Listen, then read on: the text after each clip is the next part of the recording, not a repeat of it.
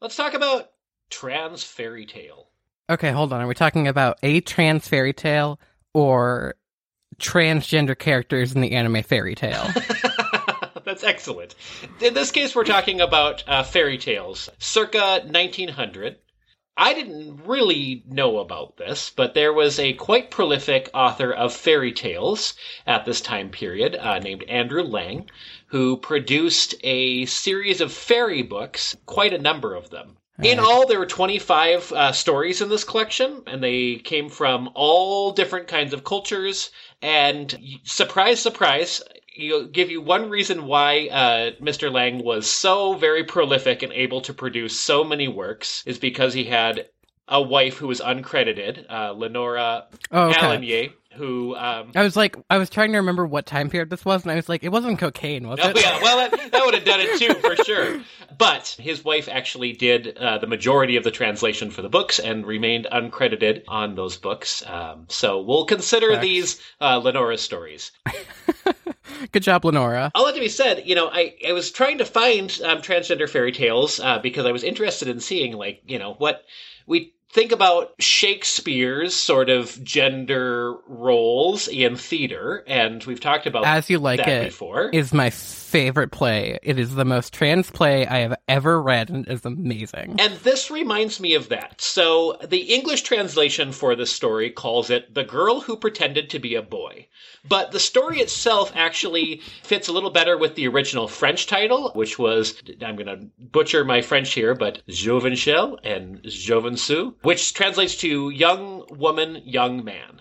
The story itself is very interesting. It has to do with an evil emperor who took over a kingdom and put out a call that every kingdom would have a prince from that kingdom serve 10 years in the military, in the army of the evil emperor. And in this kingdom, the lord of that kingdom had 3 daughters. And all 3 daughters wanted to test their mettle, so they tried to disguise themselves as men. But only the 3rd daughter, Fet Fruners, was successful. And she was partially successful because she stole her father's talking warhorse, who coached her... Oh my god! This is basically Mulan, but better. Yes. Coached her in the ways of how to be a warrior. And her father tried to stop her, and she challenged her father, who turned into a wolf, and then a lion, and then a 12-headed dragon, and as this article says, because fairy tales. And then went on to fight a genie for some reason after that. This sounds like the best fairy tale I could have ever asked for. It gets better. So... the story itself, she is passing as a male and is feeling more of a male gender. But the story itself does, at least the English translation, does a very poor job of using male pronouns. Until this thing happens. On her final quest, she robs a church, steals a vase of holy water, and as she is sprinting away on her horse, a hermit curses her. And this is the passage. It says, "He fell on his knees and called his most deadly curse down on her head, praying that if the thief was a man, he might become a woman, and if she was a woman, that she might become a man. In either case, he thought that the punishment would be severe." And then the story switches pronouns, because he was cursed by a hermit and is now a male person. And it goes on to say, but punishments are things about which people do not always agree. And when the princess suddenly felt that she was really a man she had pretended to be, and she was delighted. And if the hermit had only been within reach, she would have thanked him with her heart. And from that point on, they use he, him pronouns for Fet Fruners. Wow, this is I can't speak for every trans person, but I'm going to speak for every trans person when I say it. This is basically the shared dream that trans people have. I mean, it's kind of wonderful. And I was struggling because I didn't know if I wanted to bring the story up because it was a little bit problematic at first. And then they figured it out. And so they went on to have many other adventures, and the transformation affirms his gender, and he stole from a church, and it just is a lovely story. So I haven't gotten a chance to actually read the full fairy tale itself, but I will be looking that one up and seeing what what joy we can get from the girl who pretended to be a boy and then became a man because a hermit cursed him. I mean, this sounds like the perfect fairy tale. I have no notes other than perhaps the unintentional discrimination against this person, but like as fairy tales go, this is pretty up there for me. Pretty good.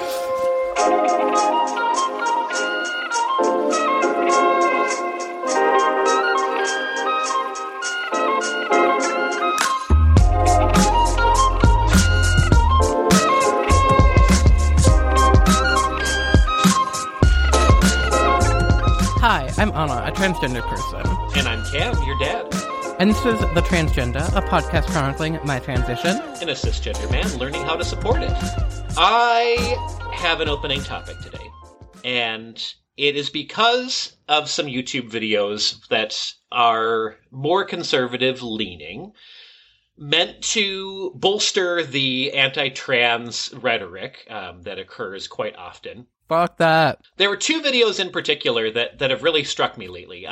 The first one is a really, really popular meme among anti-trans people, and that is a presentation that Ben Shapiro gave at a college, where after giving his presentation, a young woman stepped up and said to him that trans women are women, and his response to this is quite a classic trope, and that is, "How old are you?" And she said she was in her 20s. And he said, "Well, why aren't you 60? And the dumbfoundedness on her face, he took as, "I won." And obviously I get this. You can't just make up what age you are. And he goes on to say, and therefore you can't just make up what gender you are. It's against biology. I could tell. Because I'm watching her face and the people around her and thinking, she's not dumbfounded because you won the debate here, or the argument. You shot down this 20-year-old, you asshole. She literally was trying to think, like, how do I explain everything about biology and gender to you from this platform? Like 5 minutes. In the middle, with a hostile person on the other side of the microphone there. Listen, to this person, you should come on our podcast.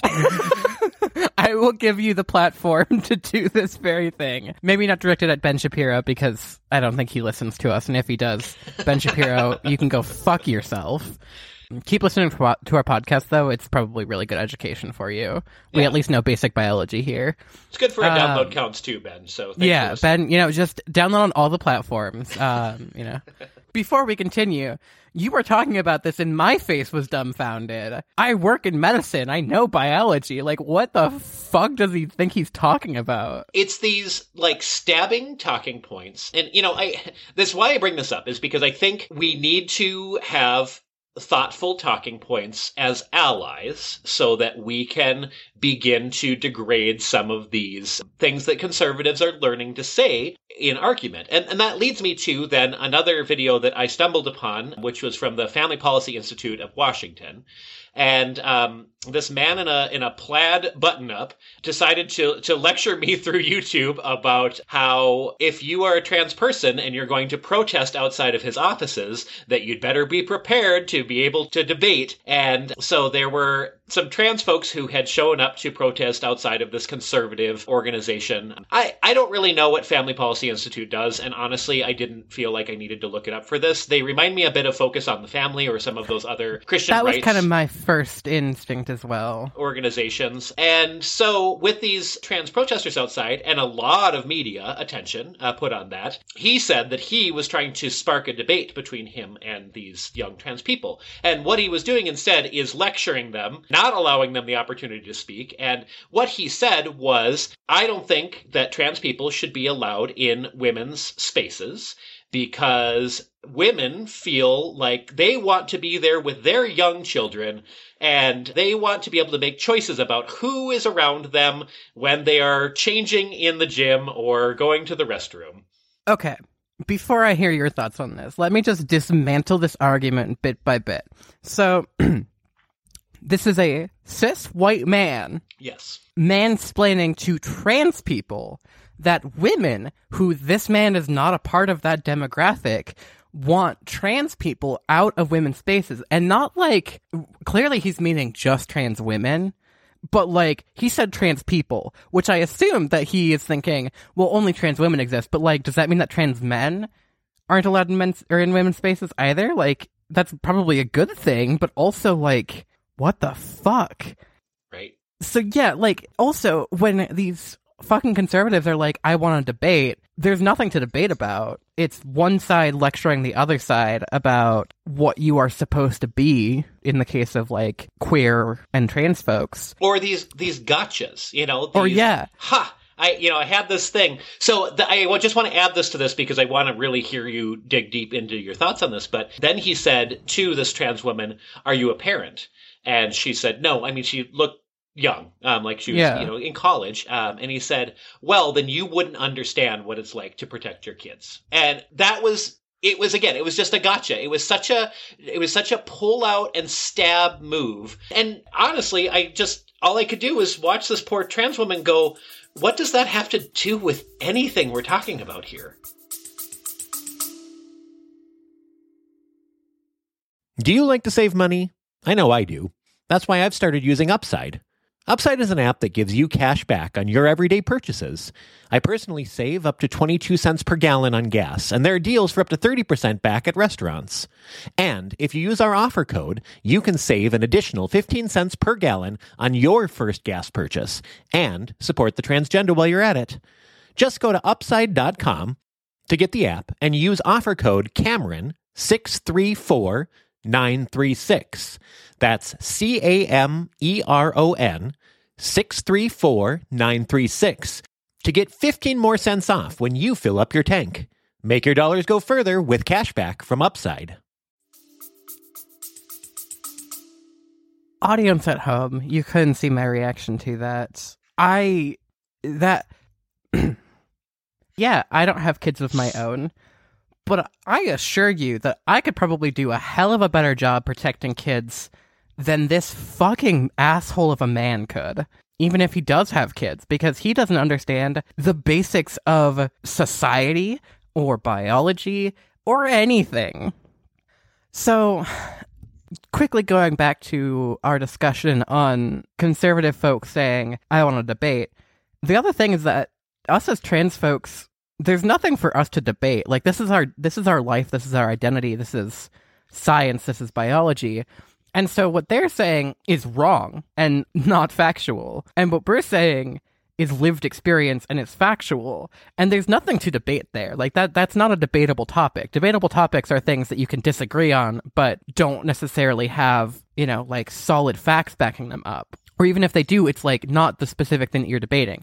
Like, what these transphobes want to do is say, oh, well, you're trans, and so clearly you don't know your own body. You don't know anything about biology or whatever. And as a trans person, I say, are you sure about that? Because I have lived experience, and I talk with doctors frequently.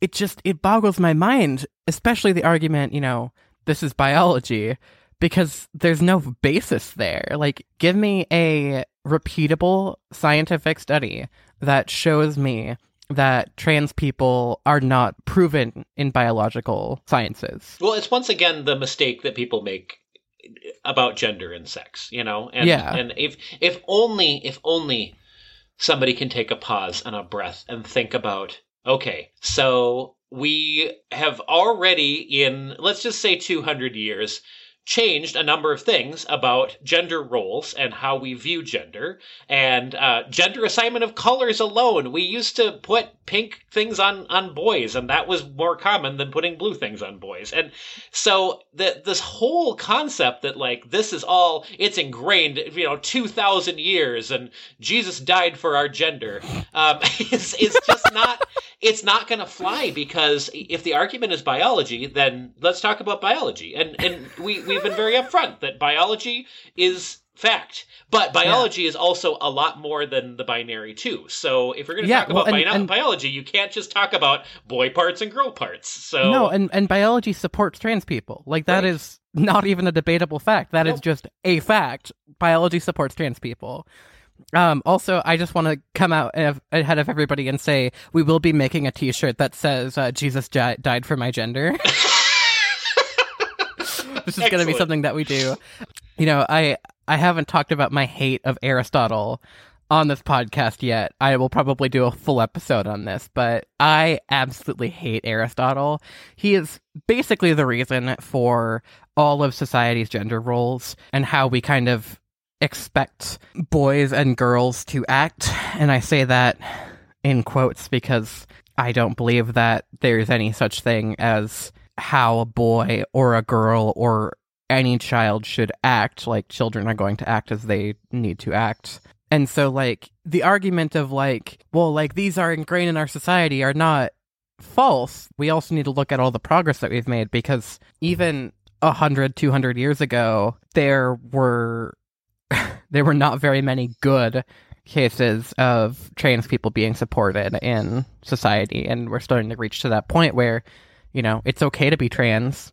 Not like it hasn't ever been not okay to be trans, but it is at least societally acceptable to be trans in certain communities, and it is okay to be queer and is supported, and society changes, and let's keep up with that. Let's keep up with that.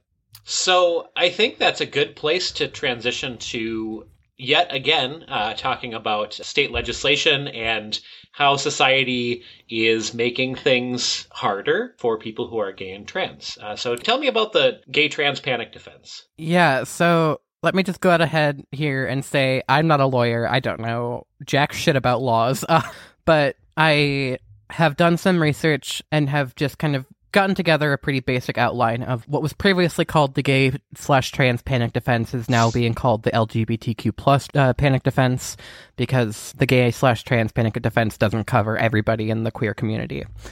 My main sources for this are going to be the LGBTQ plus Bar Association, which we will link in the episode description, and everybody should absolutely go and check out, especially if you are working in the law field, because it is a fantastic organization as far as I can tell. They are pushing legislation through that really supports the queer community and is getting rid of these really hurtful and, you know, bigoted laws and policies.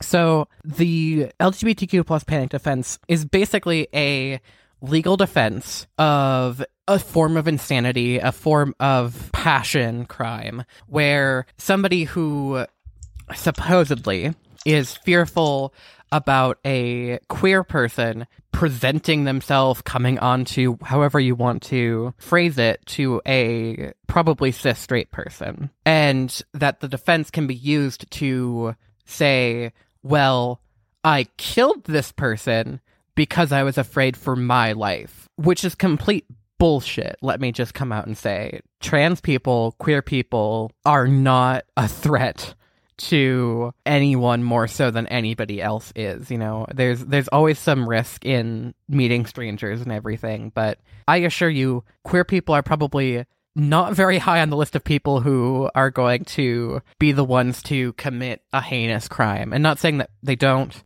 obviously they do, but I am more afraid of a cis straight white man than I am of a not white queer woman, you know?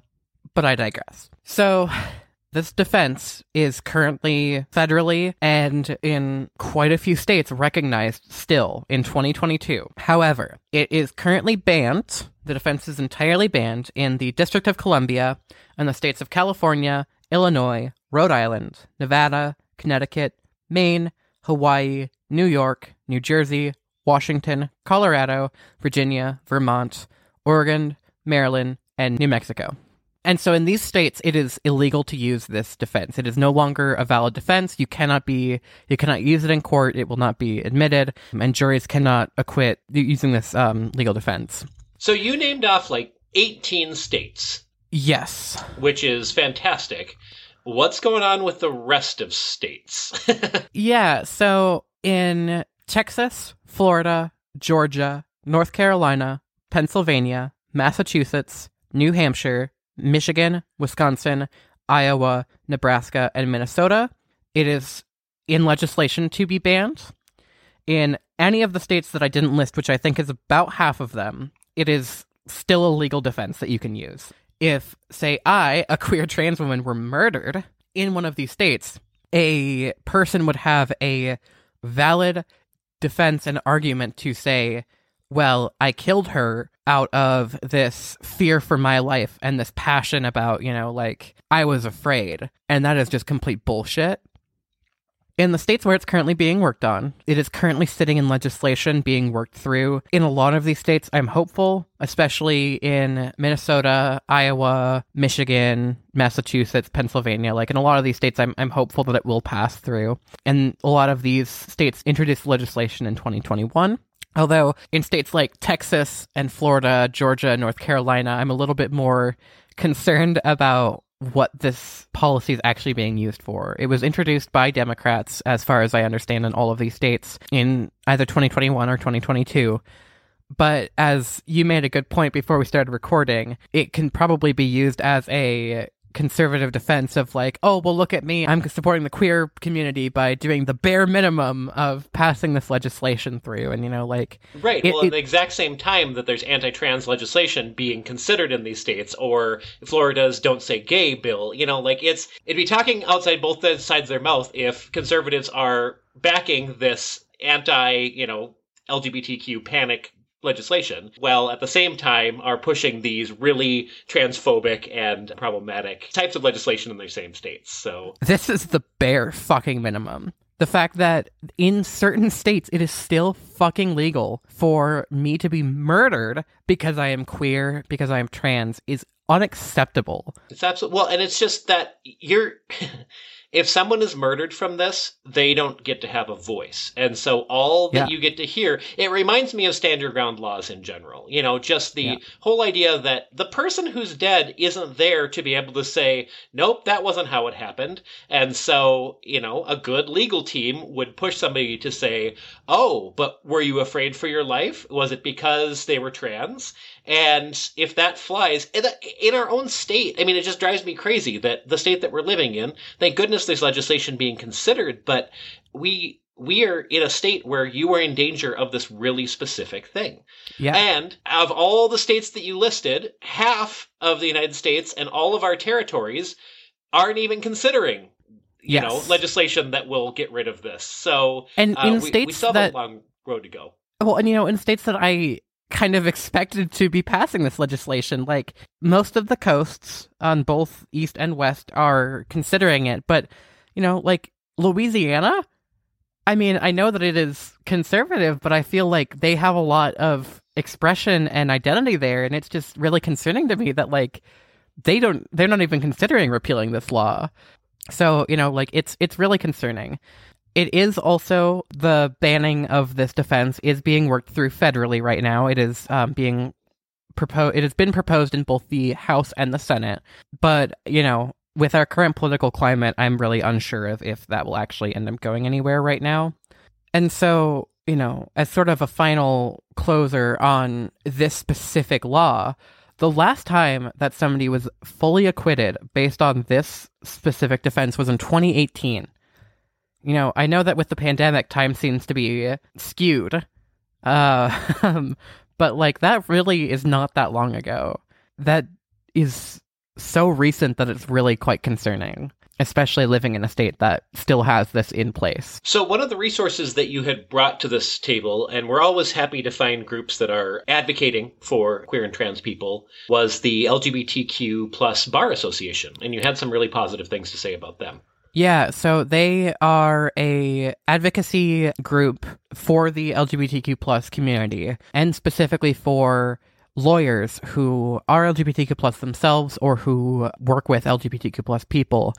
They have a lot of really good mental health resources for lawyers and other legal workers. They have an interactive map that can tell you exactly what policies are being considered where, in specific towards this LGBTQ plus panic defense. And they are just a super good resource if you want to stay up to date on sort of these really key LGBTQ plus issues.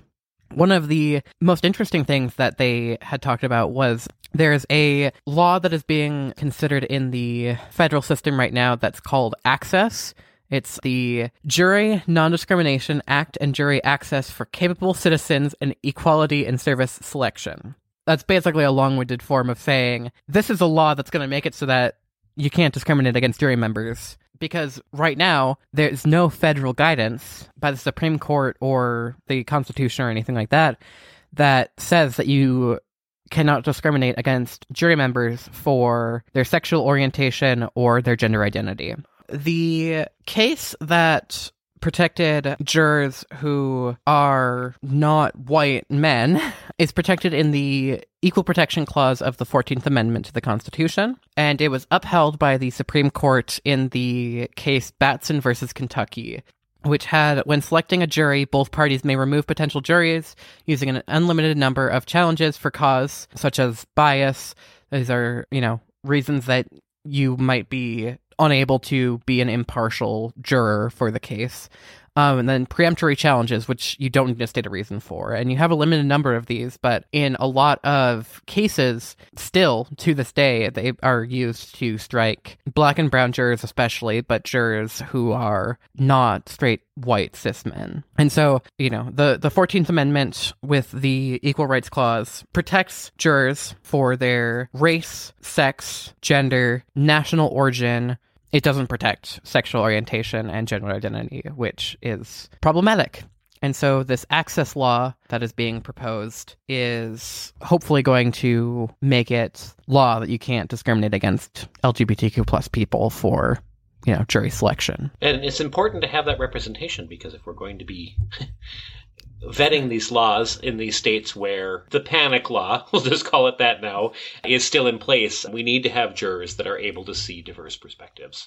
Exactly. And one thing I'll say about all of this legislation, and something that I think I missed in our past conversations about legislation, is these laws that protect LGBTQ plus rights are absolutely supported. 2/3 of people in our country believe that there should be protections, and that trans people are valid, and that trans healthcare should exist, and that trans athletes should be able to compete in the sport that matches their gender identity. It's unfortunate to have to spend so much time and energy battling 1/3 of our country. The vocal minority. The vocal minority, because obviously allowing people to be who they are is the right way to move forward, and is the moral way to move forward. And I can only hope that more people will see that, and that vocal minority will move on to other horrible things. Exactly. To think about. Hey, let's, I don't know, can the vocal minority move on to supporting sea turtles getting strangled by plastic can rings? I don't support that, but if they could just turn their attention to that and support that, that's a much better argument for us to kind of tackle and deal with than them just invalidating a whole major portion of the US and the general population. So my gender euphoria this week is I have my surgery consultation coming up soon, and I actually had some really good appointments recently talking about sort of that whole process, and it's given me a reinvigoration of hope, especially after such a long period here of really hurting in my mental health and struggling. Just some really quick tip or points, I'm probably on my maintenance dose of hormones, which means that if things stay as they are and are going well, that just means that I'm closer to getting top surgery, and that's also meaning that I'm closer to being able to live a pretty consistent life on my hormones without many of the side effects that I was experiencing for quite a while. Yay. Yeah, and also it's going to be a challenging time coming up with all these appointments, but especially because it's very invasive. They do a full pelvic exam, they take photos, they make sure that you're a suitable surgery candidate, and it's going to be kind of a lot. And I will probably talk about these experiences using my platform here, but overall, the excitement is very high. Yay, that is super exciting. Yeah. If you have questions about transitioning or supporting someone who is transitioning and you'd like to talk about it on the podcast, please shoot us an email to questions@transgendapod.com. Hit up our social media or hit the chat with us button on transgendapod.com. Be sure to check out our episode description for links to resources on today's topics, especially the LGBTQ+ Bar Association, who are doing fantastic work. Thanks for listening. I've been Cam. I've been Anna. And this has been The Transgenda. Love you all, except for Ben Shapiro and those fucking bigots.